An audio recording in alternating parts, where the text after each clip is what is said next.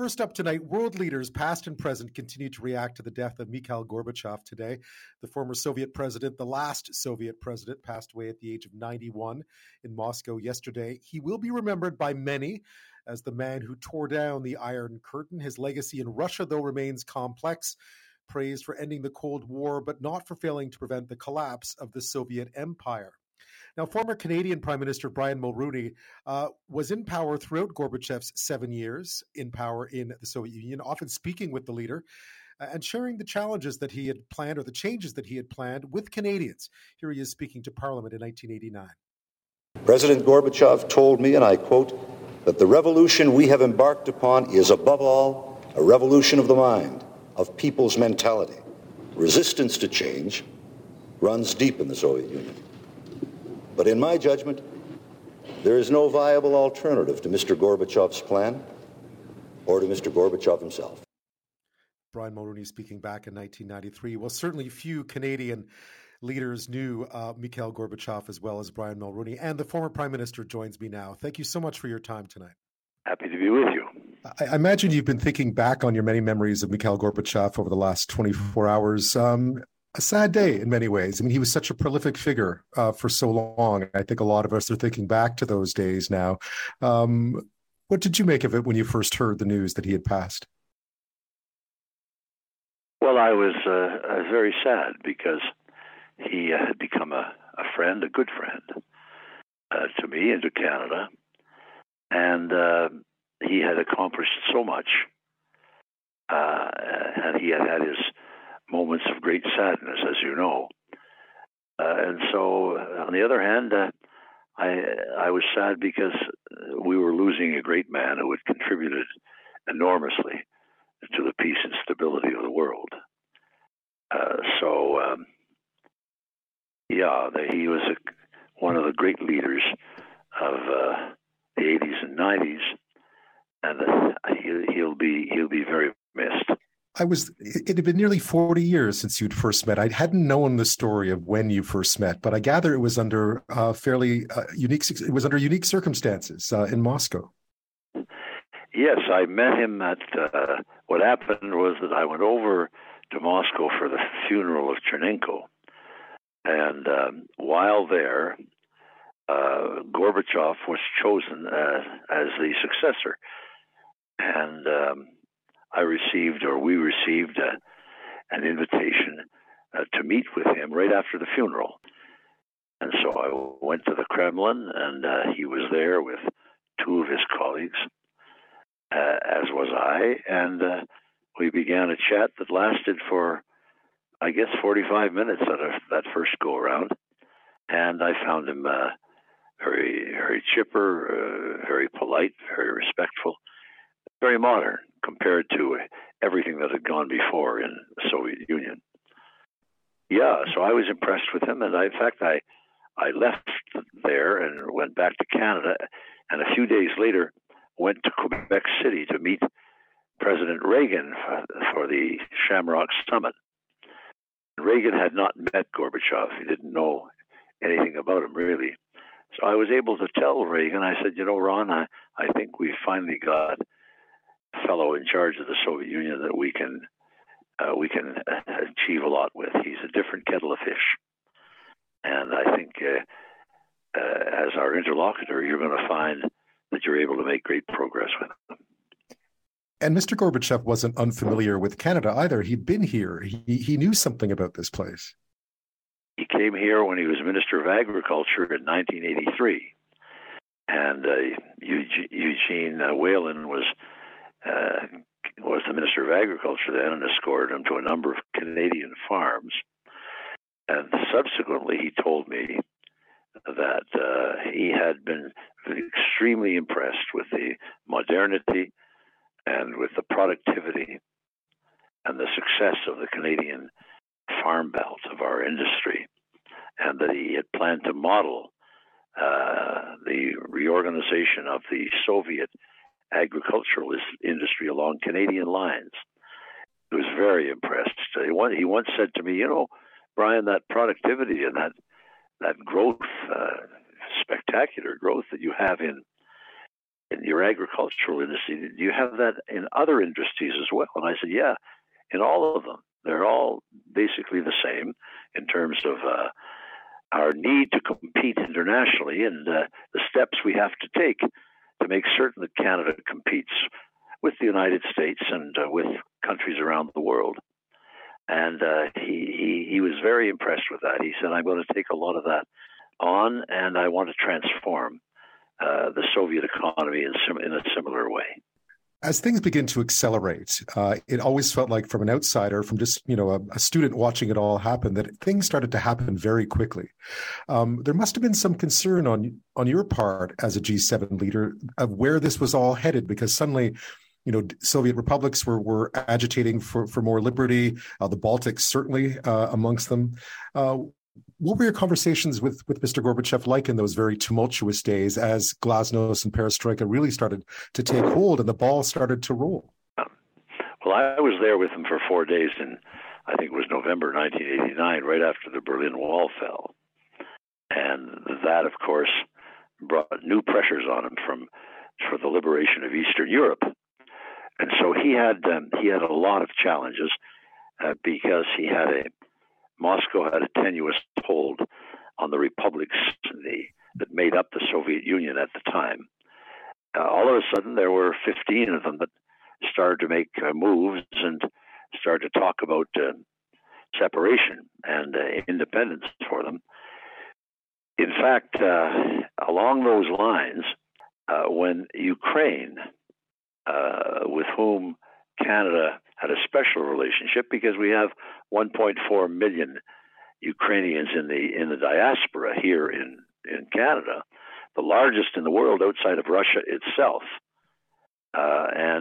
You may remember that I think it was 91, the Ukrainians voted for independence in a referendum, mm-hmm. and Gorbachev asked me not to recognize them because he feared that if an industrialized country, a G7 country like Canada, recognized them, that would hasten the disintegration of the Soviet Union. And he was right on that. But I said, look, Mikhail, I'm sorry, I can't do that. The Ukrainians have been pushing for freedom for centuries, and Canada is going to be, and we have a large population here, and we're going to honor their position and recognize them.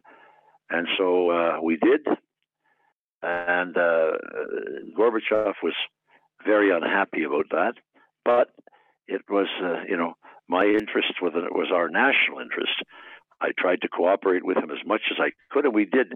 We were friends and good friends, and we worked together in many areas and had some great relations.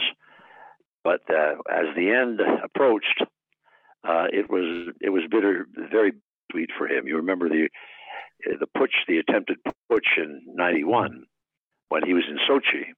That's right. I spoke to him while he was there. I spoke to him. He called me as well.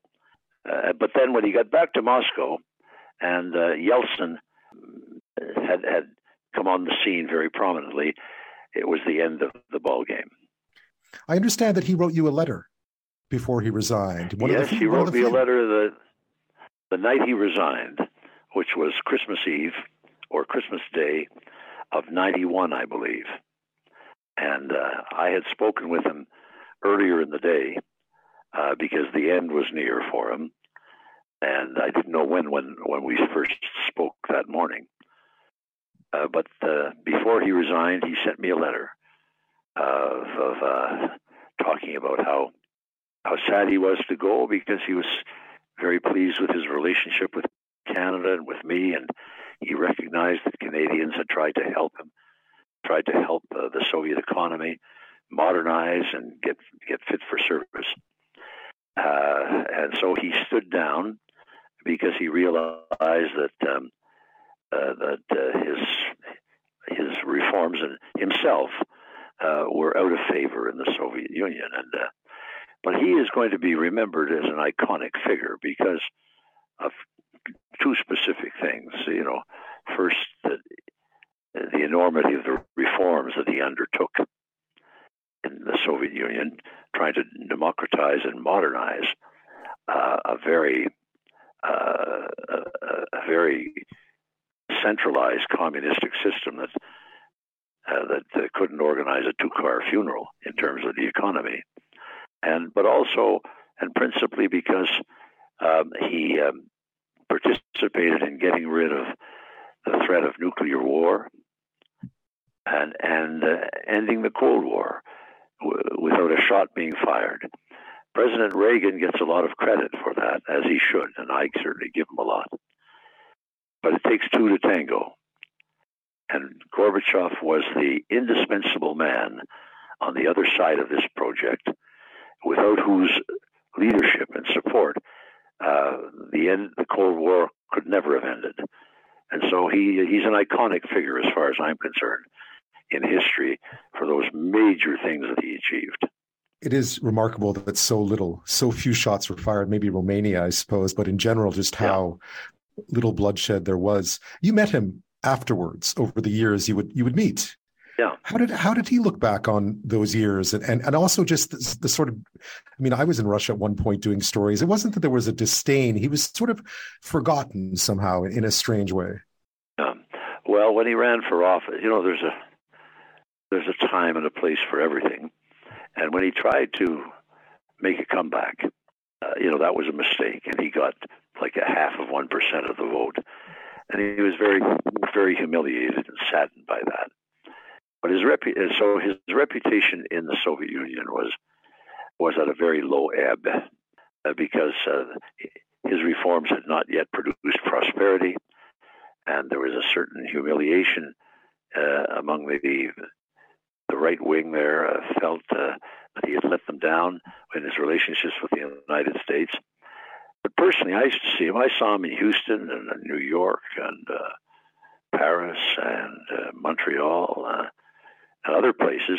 He was on the international speaking tour, as was I, and so we'd meet each other from time to time, and have lunch or dinner, and chat about the good old days. And he was very forthcoming, and he was very chatty, wistful. The transformation in his life and his attitude and so on occurred when Raisa died. They had a marvelous marriage, and he was very dependent on her, both as an advisor and as a friend, and of course as a wife and mother.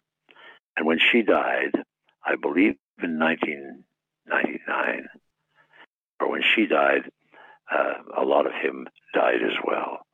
And but I have no doubt at all but that history is going to treat him extremely well because of the giant steps that he took to bring peace and prosperity to the world. Before we go, I wanted to ask about today, about Russia now. I was watching that Pizza Hut commercial that Gorbachev was in so famously back in the 90s. There isn't a Pizza Hut in Russia anymore. It's back behind an iron curtain of its own creation in some ways. I wonder what he would have made of all this, what you make of all of it. Well, I know what he would have made of it. He was appalled by what was taking place, and he was appalled by much of Putin's leadership and achievements. When Putin came in, Gorbachev was friendly with him and attended his inauguration and would meet with him and counsel him. But after a period of time, and as Putin's behavior became more erratic, and his ambition for swallowing up or recreating the Russian Empire became more and more evident, Gorbachev was appalled by it all, and on the outs as far as he was concerned with Putin. He felt quite properly that Putin's actions were negating all he had tried to do to bring about a restored Soviet Union, which was treated with admiration and respect around the world. And while he was there, he achieved that. He was highly regarded, as you know, around the world as a brilliant leader and a highly accomplished man. And yet today, the former Soviet Union, but in particular Russia, is treated as an unworthy pariah. And that's starting to take place at home in Russia as well. So no, he was appalled by what he saw going on, and he, as I say, he'll live on in history because his trajectory exact opposite of what you see happening in Russia today. Do you have any one favorite fond memory of him that we may not know about, an incident, a moment, a comment, a conversation that you always remember him by? Well, some years ago, Mila had, because I was a frustrated saloon singer, Mila had made me record a CD for the grandchildren, and Gorbachev had done it in a CD for the favorite songs of Raisa, his wife. And one day I told him that, having heard his and mine, that Frank Sinatra could rest in peace. Yeah, he loved to sing, and he did this recording of her favorite song. He was a wonderful guy. Brian Mulroney, thank you so much.